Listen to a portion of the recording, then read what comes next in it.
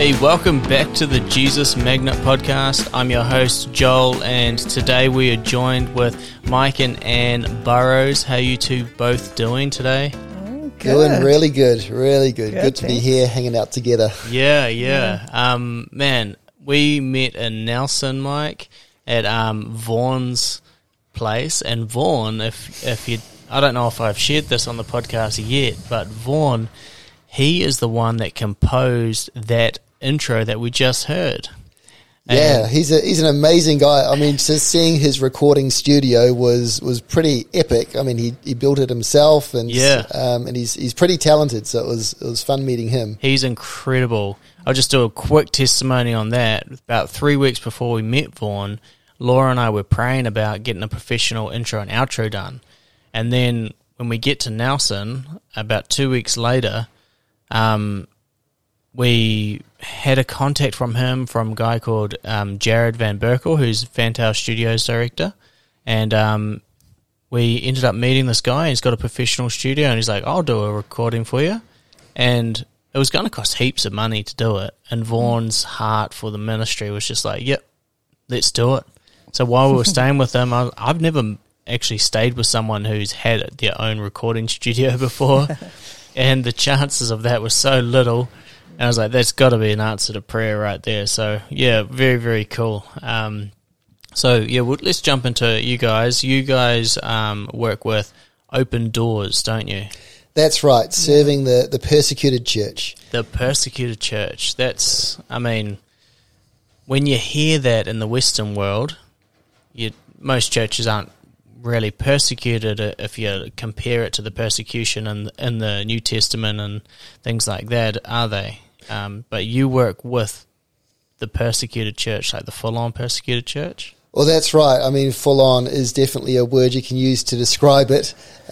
So we're talking about Christians who have been imprisoned, who are beaten, who are tortured, who are harassed, for their faith, simply for being Christians, for being believers in Jesus Christ. Yeah. And so we are working with these ones. I mean, basically we help people follow Jesus all over the world, no matter the cost. And so it is in the toughest places on earth for the gospel that we're there standing with, supporting, strengthening, and encouraging believers under persecution. Wow. And all over the world, loads of different nations and countries. It is. We every year we produce what we call the World Watch List, and so it's the top 50 countries where persecution is the most severe around the world. So we rank the countries, we score them out of 100 persecution points, and then we publish. How do you get a persecution point? Good question. Yeah, it is. So persecution can come in a lot of forms. We call it, you can have smash persecution or squeeze persecution. Smash is outright violence. Squeeze is pressures, daily pressures. And so we look at number of violent attacks per calendar year. That's smash persecution. But we also look at what it's like to live as a Christian under the influence of the government, the influence of the community, the influence of family, the influence of other church structures around them. And so we build up a picture of what it's like to number one, how hard is it to find Jesus? And number two, how hard is it to keep your faith in that context, in that environment? And so we build up this picture, we give it a score, and then we rank those countries and publish those top 50. Wow. Okay. So that's what you do as a global, like the whole Open Doors does that together. What's your individual roles, Anne and Mike, with Open Doors? Awesome. Yeah, well, we're part of the New Zealand base of Open Doors, and our role is really just bringing advocacy and awareness in New Zealand, fundraising, but also prayer support. But then on the flip side, helping to encourage and stir the New Zealand church in our own faith, because as soon as you hear, one or two stories of these people who follow Jesus, no matter the cost, it really does stir your own faith. It definitely has for me. So. Yeah. I mean, I think that's where it's so powerful, isn't it?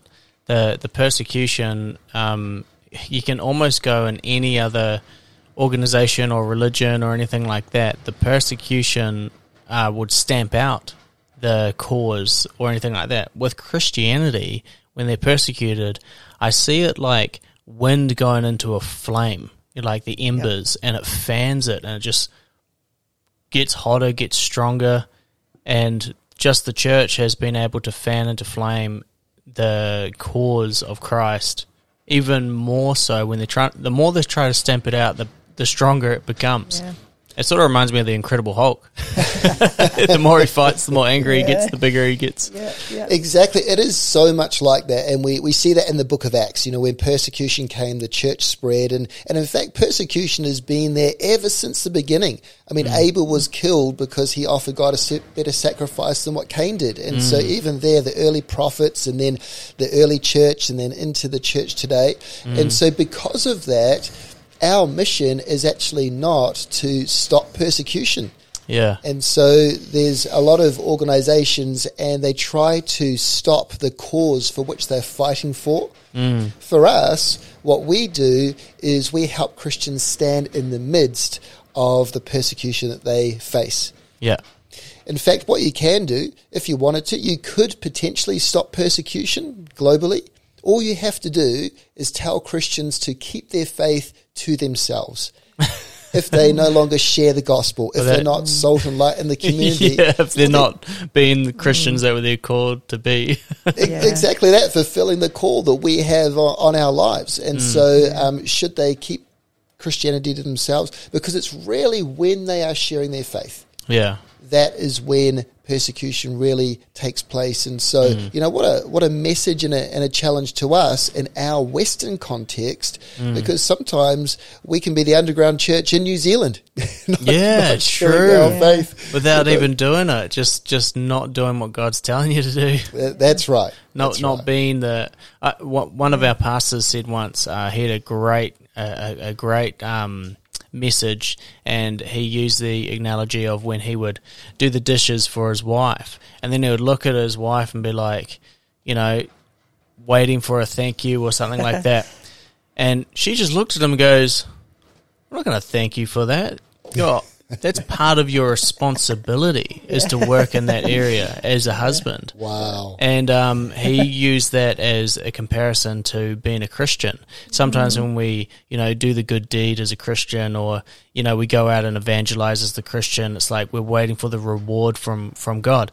Yeah. And I feel like God's going to look at us like his wife didn't go, that's your responsibility as a Christian. What do you want, a pat on the back for being a citizen of heaven? Like, that's just what we're called to do. It's amazing, actually, because a lot of the countries that we work in, Christians literally wouldn't be persecuted if they didn't share the gospel. It's like it's not illegal to be a Christian, but they are persecuted or harassed or lose their jobs or get put in prison because they're actually sharing their faith. Yeah. But we have a friend who has an incredible ministry, and he actually says when you don't share the gospel, you're actually partnering with the persecutors because you're stopping the spread of the gospel. That's a deep thing to say. Know. I even feel a bit convicted from hearing that a little bit. No, same. And that's a good goal. Conviction, eh? Yeah. Yep. Wow. Yeah. Yeah. So, what does your working with Open Doors, what does that look like for you guys? I know you're in New Zealand doing it, and you're about to head to Australia, and is that to do with Open Doors as well? Yeah, so we're heading to Australia next week, and so that's our mid-year team time together. But regularly from week to week, my particular role is, as relationship manager, is to travel across New Zealand and sharing the message of the persecuted church. And so it really is a two-pronged ministry. I serve the persecuted church by raising awareness, raising prayer support, raising financial support for believers under persecution. But I also help to disciple, really, the Church of New Zealand by sharing some of the stories and some of the lessons that we can learn from believers under persecution, because I think that they can be some of the greatest mentors for our faith. Absolutely. These are ones that endure so much, and Yeah. their faith remains strong and intact Yeah. through it all. And it really does feel like now a current, relevant message for us, and to have strong, robust faith. We don't know what it's going to look like in New Zealand in 5-10 years' time. Who knows? But can we learn some of the lessons from the persecuted church now? Can we look at our faith in the context of life and death? I mean, Galatians 2:20, it's no longer us who live, but Christ lives in me. And this is the kind of lifestyle that persecuted believers live in. You know, either way, something dies. You know, to gain our life, we have to lose it. And I mean, we're talking about extreme stories, and sometimes it can be hard to relate here in New Zealand, but at least to be aware and to understand the spiritual battle that we're involved in. I feel like these stories and this ministry really does help to shed light on that. Absolutely. I think there's a great quote that is, life is the best teacher, because, you're always just living life itself.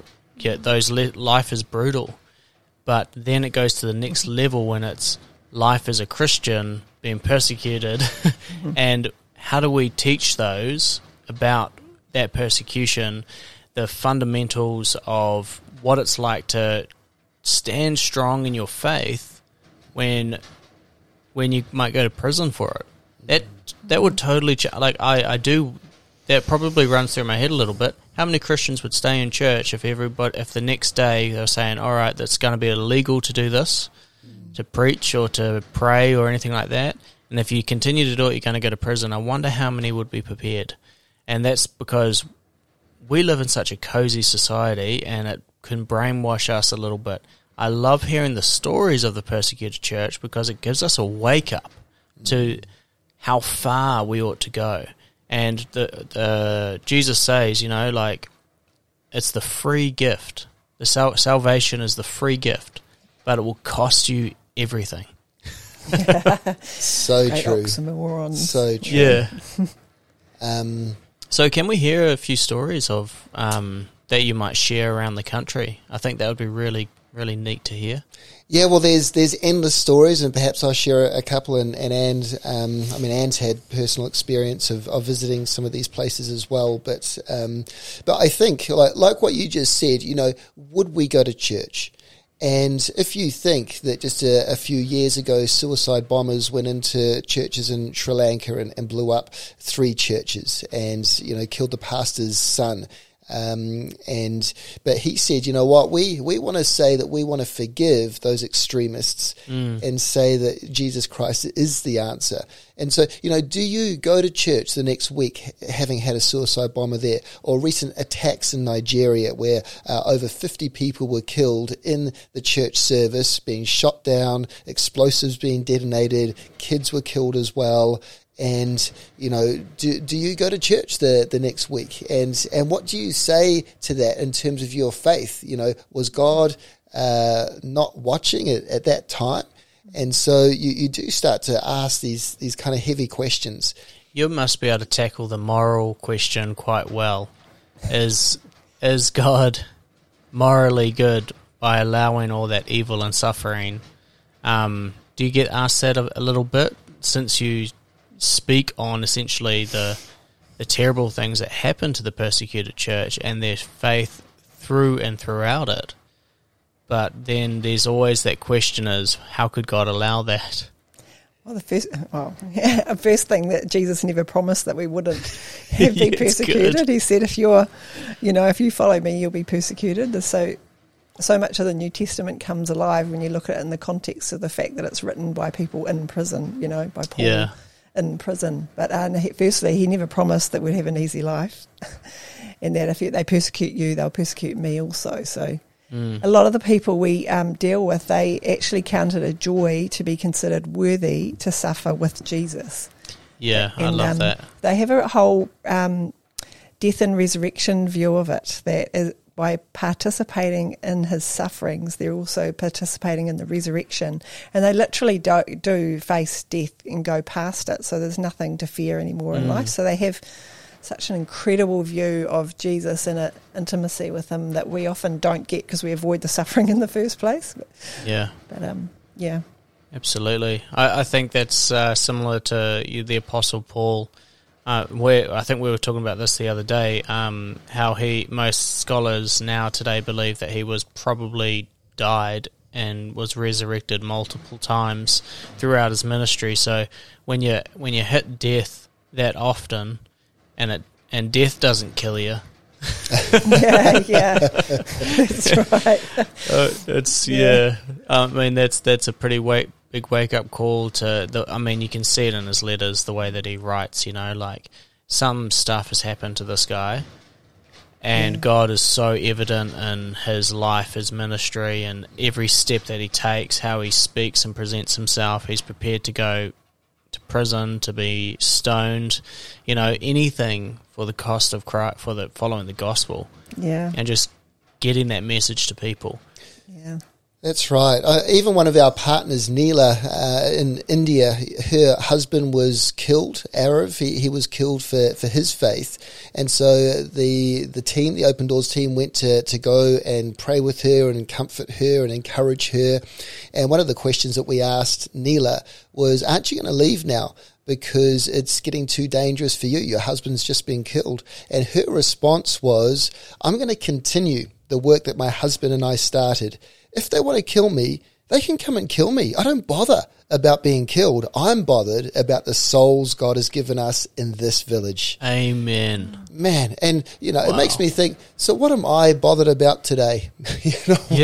What am I thinking about consuming my mind? But I just think of these ones, like Anne has said, that these ones have faced death.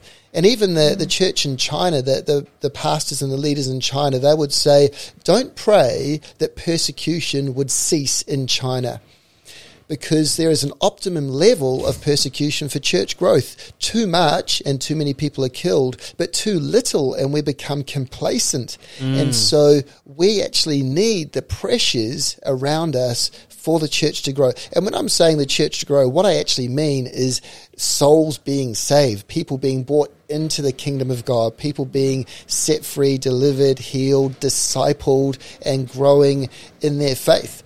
And, do I dare to say that we need some? In New Zealand, I wouldn't. Absolutely. It's just a thought, just a question. Do you think that lukewarm? I'm gonna give Anne a chance to speak to this one first, and then we'll go to you, Mike. And do you think that the lukewarm Christianity that a lot of the Western world has will come to an end eventually, being almost you have to choose? So I had, just last night, we were at this amazing prayer meeting. Yeah. And so just, thank you, Rochelle, if you're listening to this episode, for inviting us to that.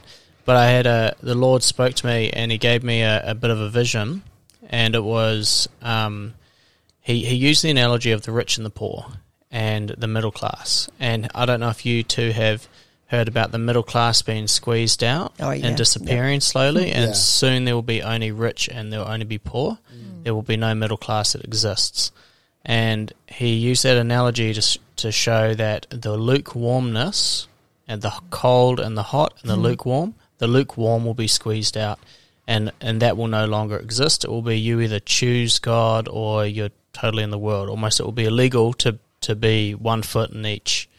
You're either hot or you're cold. Yeah. Do you think that will be a reality in the coming years? Yeah, no, I've been saying it to a lot of people recently, actually, that I think the space for being a cultural Christian, is probably how I describe it, is rapidly shrinking, because you either know Jesus, you get saved by him and set free, but just turning up at a church on Sunday and having it not affect your life is just not going to cut it anymore. So Sunday Christians or going for a nice community and I'm definitely guilty of being a Sunday Christian in a previous I think life. All of us absolutely. But interestingly, I got to go to northern Nigeria before COVID, and up in the north, up there is largely Islamic. Southern Nigeria is like a different country, got the largest churches in the world. But northern Nigeria has got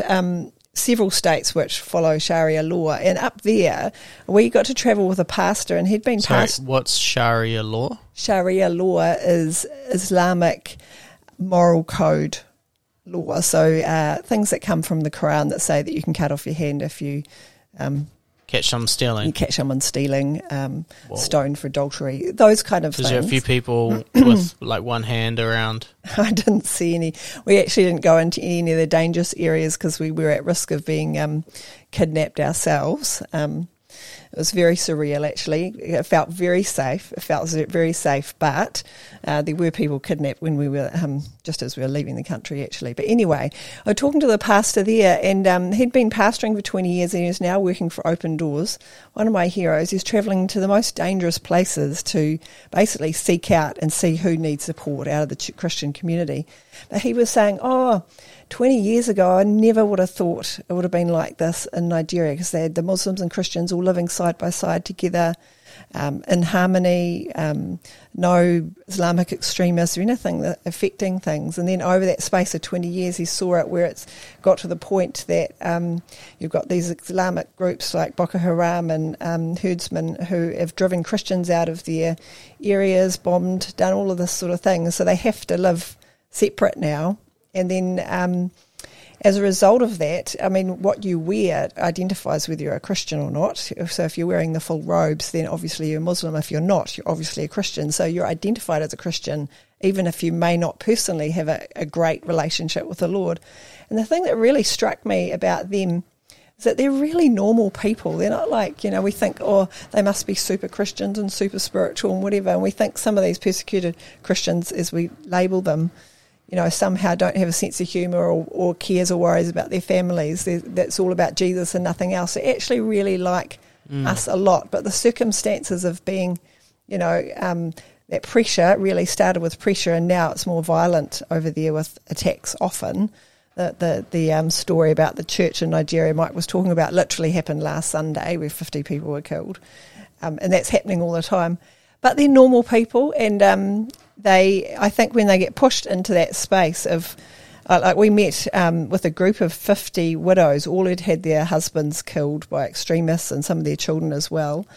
And one of the ladies, she's just so normal. She said, she's just like us. Before this happened, I thought I'd never cope if it would happen. And then she said this beautiful thing. She said, with Jesus holding my hand, it's been okay. And now I encourage other widows. So she's faced death, faced her worst fear. And now, because she's met Jesus for real, she wouldn't give him up for anything. And I think in a lot of cases, there are people who we may say, they're Sunday Christians or they're just cultural Christians, but when they're pushed to the wall and they find Jesus, at that point, it's almost like a second conversion, that they wouldn't give him up, even though there's still ongoing pressures and persecution as well. So, but Nigeria is an interesting picture, because that pastor said, look, I never would have thought this sort of happened in Nigeria. And I think we could say that in New Zealand, I will never have this, but who knows, Yeah. Wow. But it's only good for us, I think, when you discover the real Jesus in the middle of pain and suffering, most often, I think. Yeah. Even here, when we're going through hard stuff, we discover the real Jesus. I love that. It's the almost the blessing of being persecuted in a way. And I say this, I don't say this lightly at all, but from going through a trial like that, you become so dependent on Jesus that your intimate relationship with him has gone, well past 10, stepped up to level 11, well beyond that would ever happen in the comfortable or cultural Christianity, like you said earlier, Anne. And she, like that, your friend, who's a widow, she said, she would never give up Jesus at all. Almost pressure makes diamonds. And she's turned into this soldier for Christ through going through these tribulations, these trials. And that really reminds, when we think of the book of Acts, isn't it? It's like modern day Acts. Acts of the Apostles in the Bible, if is a book I'm referencing for anybody that isn't sure. Because these people in Acts, they're going out and they're preaching the word, and I'm sure they did have sense of humours and things like that, absolutely. But what is captured is their heart behind their drive, and that's from an experience that they had with Christ, and then being pushed to the edge, and then Christ coming through, and things like that. And I love how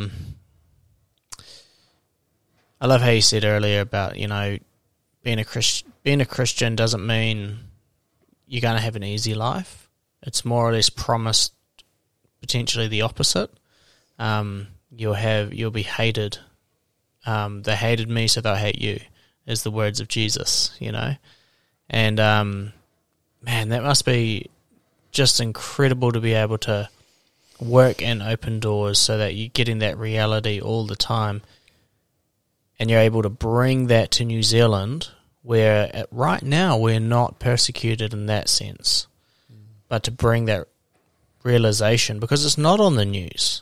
The stuff is not spoken. Like, you get a school shooting on the news, you know, in the States or something like that, but then you're not going to get a church that's been blown up by terrorists.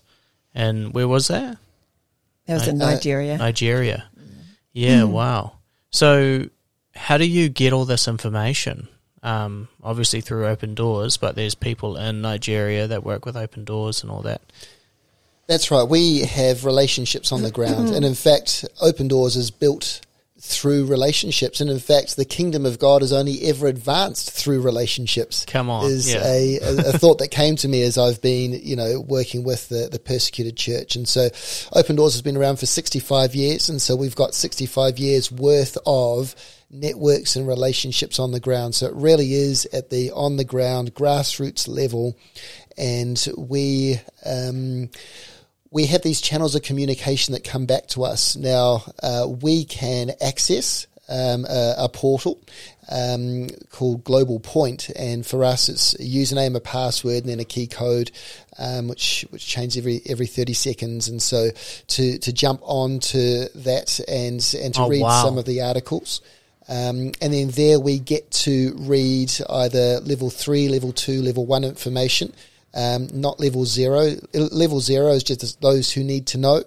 Level 3 we can talk about and publish. Level 2 we can talk about. Level 1 is in-house. So we do have to filter the information that comes through, because primarily we want to maintain the safety of our people on the ground. Yeah. So yeah, it's organically. It's like the Secret Service. It is. But it's in church. That's amazing. Well, let me tell you this, that when ISIS came through in 2015 through the Middle East, that we got word back that there was a Syrian priest, and what he had done is he had disguised himself as an Islamic fighter, and he went into IS prisons to bust out Christians. And he had busted out over 500 Christians when he shared that with us. And he said, it's not just me. In a few years, you're going to hear some amazing stories of those who are bold for him. And let me tell you, if they caught him, they wouldn't just kill him, but they'll do it slowly. You know, so he's putting his life on the line for his brothers and sisters in Christ. Yeah. And no one's ever going to know his name. Like you said, like the Secret Service, all he'll get is a gold star on the wall, no name, no one ever knows what he's done, but he does it for Jesus. He does it for the kingdom of God. Yeah. Jesus knows his name. Yeah. I love that. He's got what is it? You have the fear of the Lord or the fear of man. Wow. And when you're in that moment, you know, and if you've got fear of man, then you would never get out and do anything like that. If you got the fear of the Lord, it's not a fear like I ought to do this, otherwise God's going to punish me. It's this reverent fear of who God is in your life, in your heart. And that must just push these persecuted people to that next limit, going, I know who's got my back, which is the King of Kings. Yeah. And even if I died in service to this, death, where is your sting? Yeah. Like, when you got that revelation, It just you can see why it goes to the next level. I love the quote. If you could do anything, and if you were to do anything, knowing that you would never fail, what would you do? Wow. You know, and it's kind of like that. Yes and no. Like you're doing it under the Lord, and whatever His will is, He'll make it work. But who can be against you if you've got God for you? You know? I think that's the thing, because they know that they can't fail when they're obeying Jesus. Yeah. So they don't have any fear. It's the pushing through the fear, actually, is what it is. They've walked past that wall that so many of us they still got fear, but it's courage is not absence of fear. Yeah. And boldness is not absence of fear. Yeah. I would say courage is obedience with fear still. Yeah. Yeah, well, put yourself into this context, right? So there are North Koreans. Now, North Korea was number 1 on the world watch list for over 20 years. That's become number 2 this year. Afghanistan has jumped to number 1. So when you say world watch list, what does that mean? That's our top 50 countries where persecution is the most severe, ranking those countries. Yep. And so North Korea, it's it is 99% or something, isn't it? one of the worst places, or the worst place in the world to be if you're a Christian. Wow. Now, consider this: there are North Koreans who choose to escape North Korea, right? So if you're going to do that, you know that if you fail, you die, and so this is last resort. So people escape North Korea, get across into China. Some of those become Christians in China, find Jesus. Some of those, at the call of God, feel that God is telling them to go back into North Korea to share the gospel with just one other person. Now, I could tell you the conditions there. I mean, it's in North Korea, they have a saying where 3 of us are gathered, where 3 Christians are gathered, one of us is a spy and will report us to the government. So you can't trust meeting together with 2 other Christians. So this is the kind of context that Christians live in. Now, at the call of God, some of these Christians choose to go back just to share the gospel with one other person, or else they will never hear the message, the good news of Jesus Christ. Now, to go back, your life expectancy in that kind of mission is days, perhaps weeks. I mean, you are noted if you leave, but now here you are, you've come back. And so I just put myself, what would I do if I felt that is what the Lord was calling me to do? But counting the cost, even in fear, but in obedience, obeying the word of the Lord. I think it's also understanding how incredible Jesus is too, because it's not the it's like we had Bishop of Baghdad say that when you've lost everything and Jesus is all you have, you realise He's all you need and He's all you want. So it's not so much the actual joy of having Him is so incredible for them that they just can't bear their family not knowing Him, or the thought of them never knowing Him. So it's like Jesus, the joy set before Him endured the cross.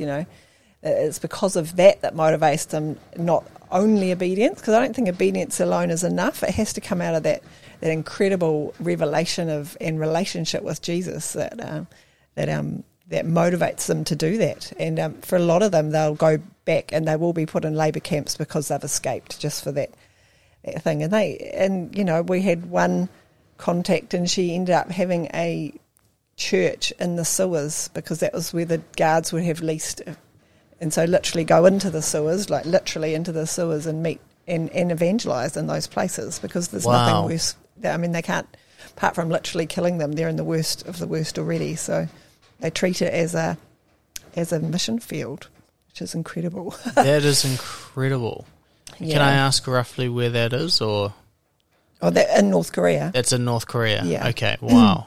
So a lot of people, because the gospel is so clamped down on, they have no access to the gospel, because they, from what we understand, even with children, in because a lot of North Koreans believe that the government can hear their thoughts because they're so controlled, and they'll play games with the children saying, oh, see if you can find and hunt out this little black book. And so parents may be Christians, but they may not tell their children about Jesus until they're adults because of the risk. And if they are caught with the Bible or doing anything to do with Jesus, then not only them, but their parents and their children, the 3 generations, will be usually put in a labour camp. Wow. If not killed. So it's so... So what's a repressed. labour camp? What does that entail? So I'm just thinking of like the German concentration camps, more or less. Yeah. Comes to mind. So you really have 2 types of camps in North Korea. You have re-education camps and you have labour camps. Now, a re-education camp is where they believe that they can re-educate you and get you back into society. That is not reserved for Christians, because in their experience, once they have become a Christian, well, then they are a Christian forever. And so Praise the Lord. That's right. So a labour camp is actually a dead end. You don't come out of a labour camp. You just work till you did. Yes, literally, and so you know, I won't share with you the details and some of the stories of what goes on there. The point is not to give us nightmares, Yes. but just to realise that it's, you know, very little food, very little sleep, and there is no regard for human life. I mean, dead bodies are used as fertiliser for trees and that kind of thing. People are digging graves continually, and hot, cold, you know, so you really don't survive very long in those places. The point is not to keep people alive, actually, but it is punishment. And so, you know, becoming a Christian in North Korea, this is, you know, the likelihood is that you will not reach old age if you are a believer in Jesus Christ in North Korea. That's the likelihood. So if it was the case in New Zealand that we would not reach old age because we're a Christian, would we have accepted Jesus? Would we be Christians right now? It's just such a great thought. I think it's just a great thought as a part of our discipleship journey, just to consider these things from time to time. Let's just think about the cost of our salvation and what it actually means. It really fires me up, you know, hearing this stuff from you guys. You're like, I mean, you probably have the idea of it, but I want to say you have no idea how much it fires me up, but you absolutely do. And it just thinking about this sort of stuff and going, all right, I'm not going to take persecution in New Zealand as me just being offended by somebody unfriending me on Facebook or whatever it is for being a Christian, but going, you know what, I'm gonna go the opposite. I'm gonna add as many people on Facebook as I can, possibly, like in New Zealand, using the tool that we have. I'm gonna go out into the streets. I'm gonna you know, go meet different people, really, really take discipleship seriously, edify myself as much as possible, spend a lot of time in the Word, because even spending time in the Word, I can imagine in North Korea, I'll use that as an example. They don't even have access to it half the time. That would be, so what the advantage that we have today to edify ourselves in the Word today, because persecution like that, it could be round the corner. I mean, the Bible talks about mad persecution in the last days, you know, to be prepared for that. So I love YWAM has this amazing school called Word by Heart, which I've never done myself, but they essentially learn the Word by heart. That's awesome. And I'm thinking, man, that is what we need, you know, not necessarily memorize it. I don't have very good memory, but to know it in your heart and to know what the parables are of Jesus, what's in the Old Testament, God's heart behind it, and then with that, you know, like where can they put you after you've edified yourself like that and relying on the Holy Spirit to continually feed you? Yeah. What can they do? Throw you in prison? You know, it doesn't really matter where they go, if they strip you down of all your Bibles and anything like that, if you've got it in there. Yeah. You know? Yeah.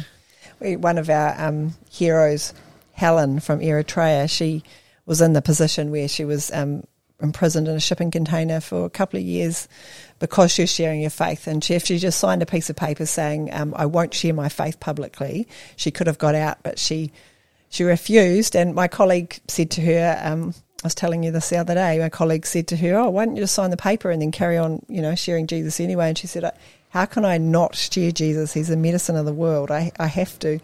But she was got to the point when in the shipping container, it was crammed full of people too, no space to lie down, and she was just sharing Jesus as a captive audience, literally. So sharing Jesus with everybody in prison. I love that, a captive audience. Literally. But the guards got so infuriated with her because she wouldn't stop that they said, where's your Bible? Where's your Bible? Literally what you're saying, because she's sharing scripture, sharing the gospel, sharing stories from Jesus. And they said, and she said, I don't, it's just in my head.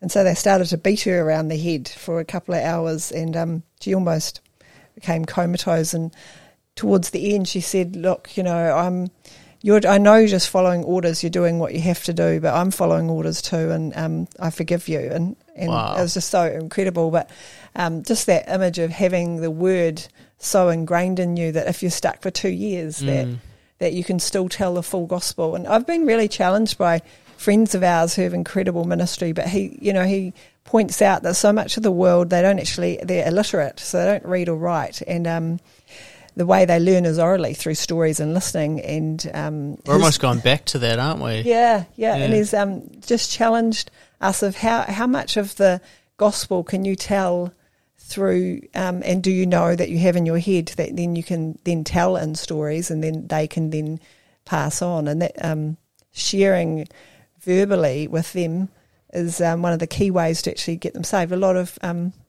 these are millions and billions of illiterate people who never read a Bible, but they'll learn through stories. So, huge challenge. That's amazing. I find, because sometimes it can be overwhelming. You think like, I can't, gosh, the thought I could never face that, and gosh, I'm not even a Christian compared to that, and whatever. But these extreme stories, I try to bring it back to the fact, like, okay, Jesus, you must be so amazing for them to endure that.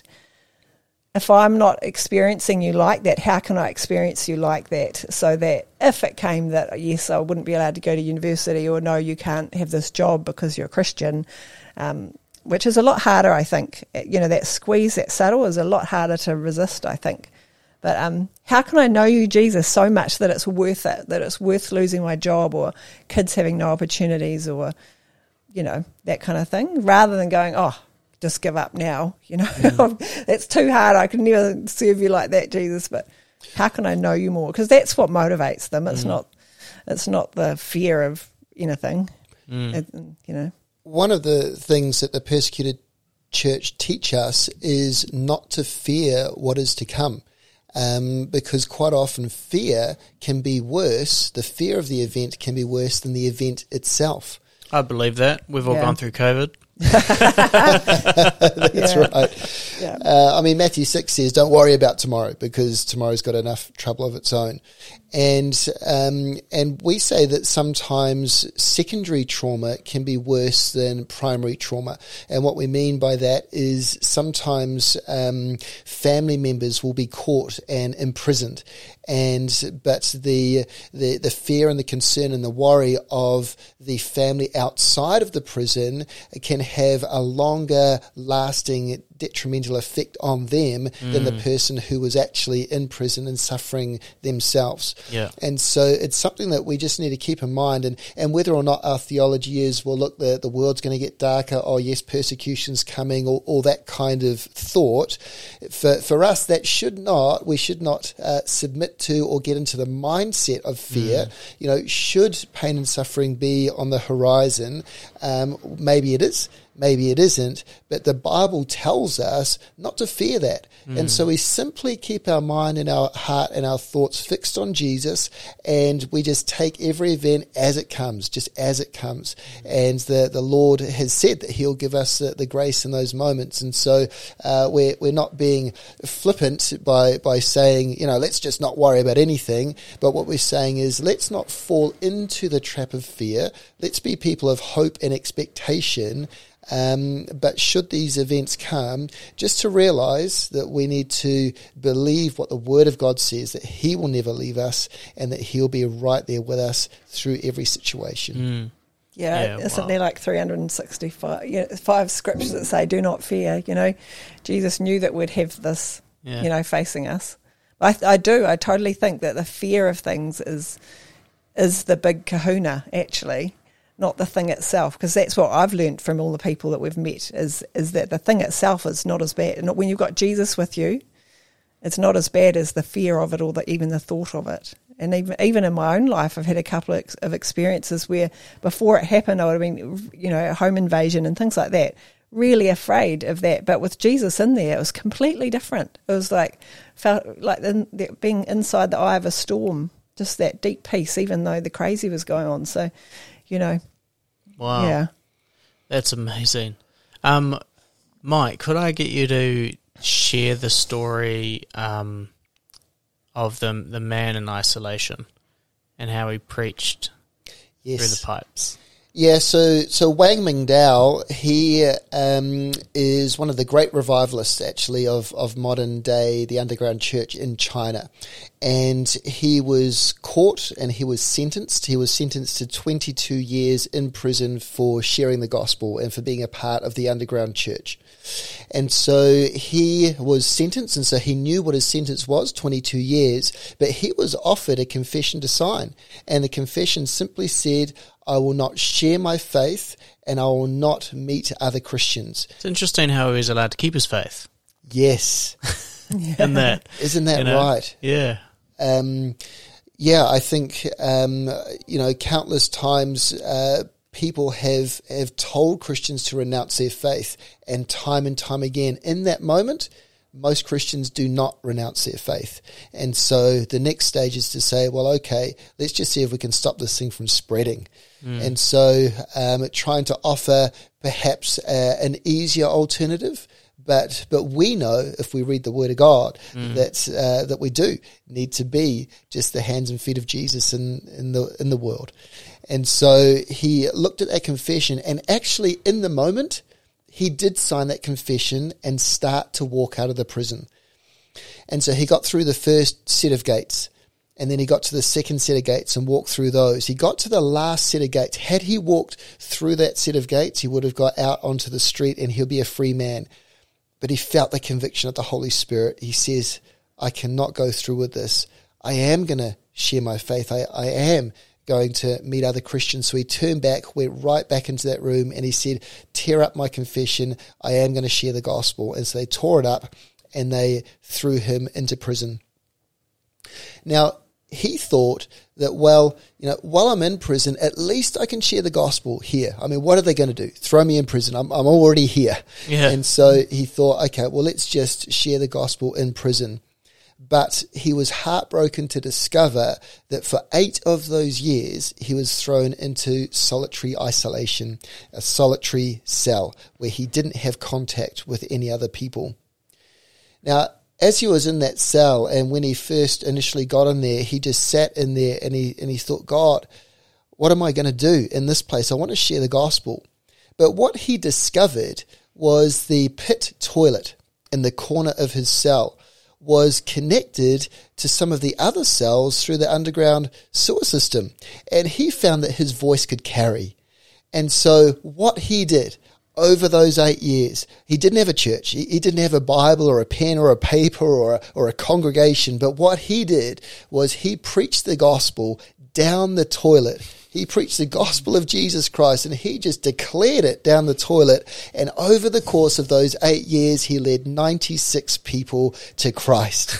I love that. And how amazing is that? See, this is, we're talking about the God of possibilities. We have something in our hands, and the Lord can multiply what he has in our hands. We can be fruitful and effective where we are. We just got to say, Holy Spirit, show me what I can do in this place. Amen. And to declare the gospel. I mean, it's a gospel that reaches through the sewer of our lives. It reaches through the sin. That's what God did to earth. He reached through, and the message carries through that dirt and mess of our lives.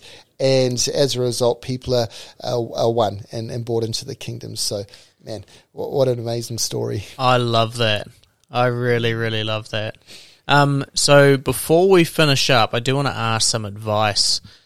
Since we've got you here as a captive audience,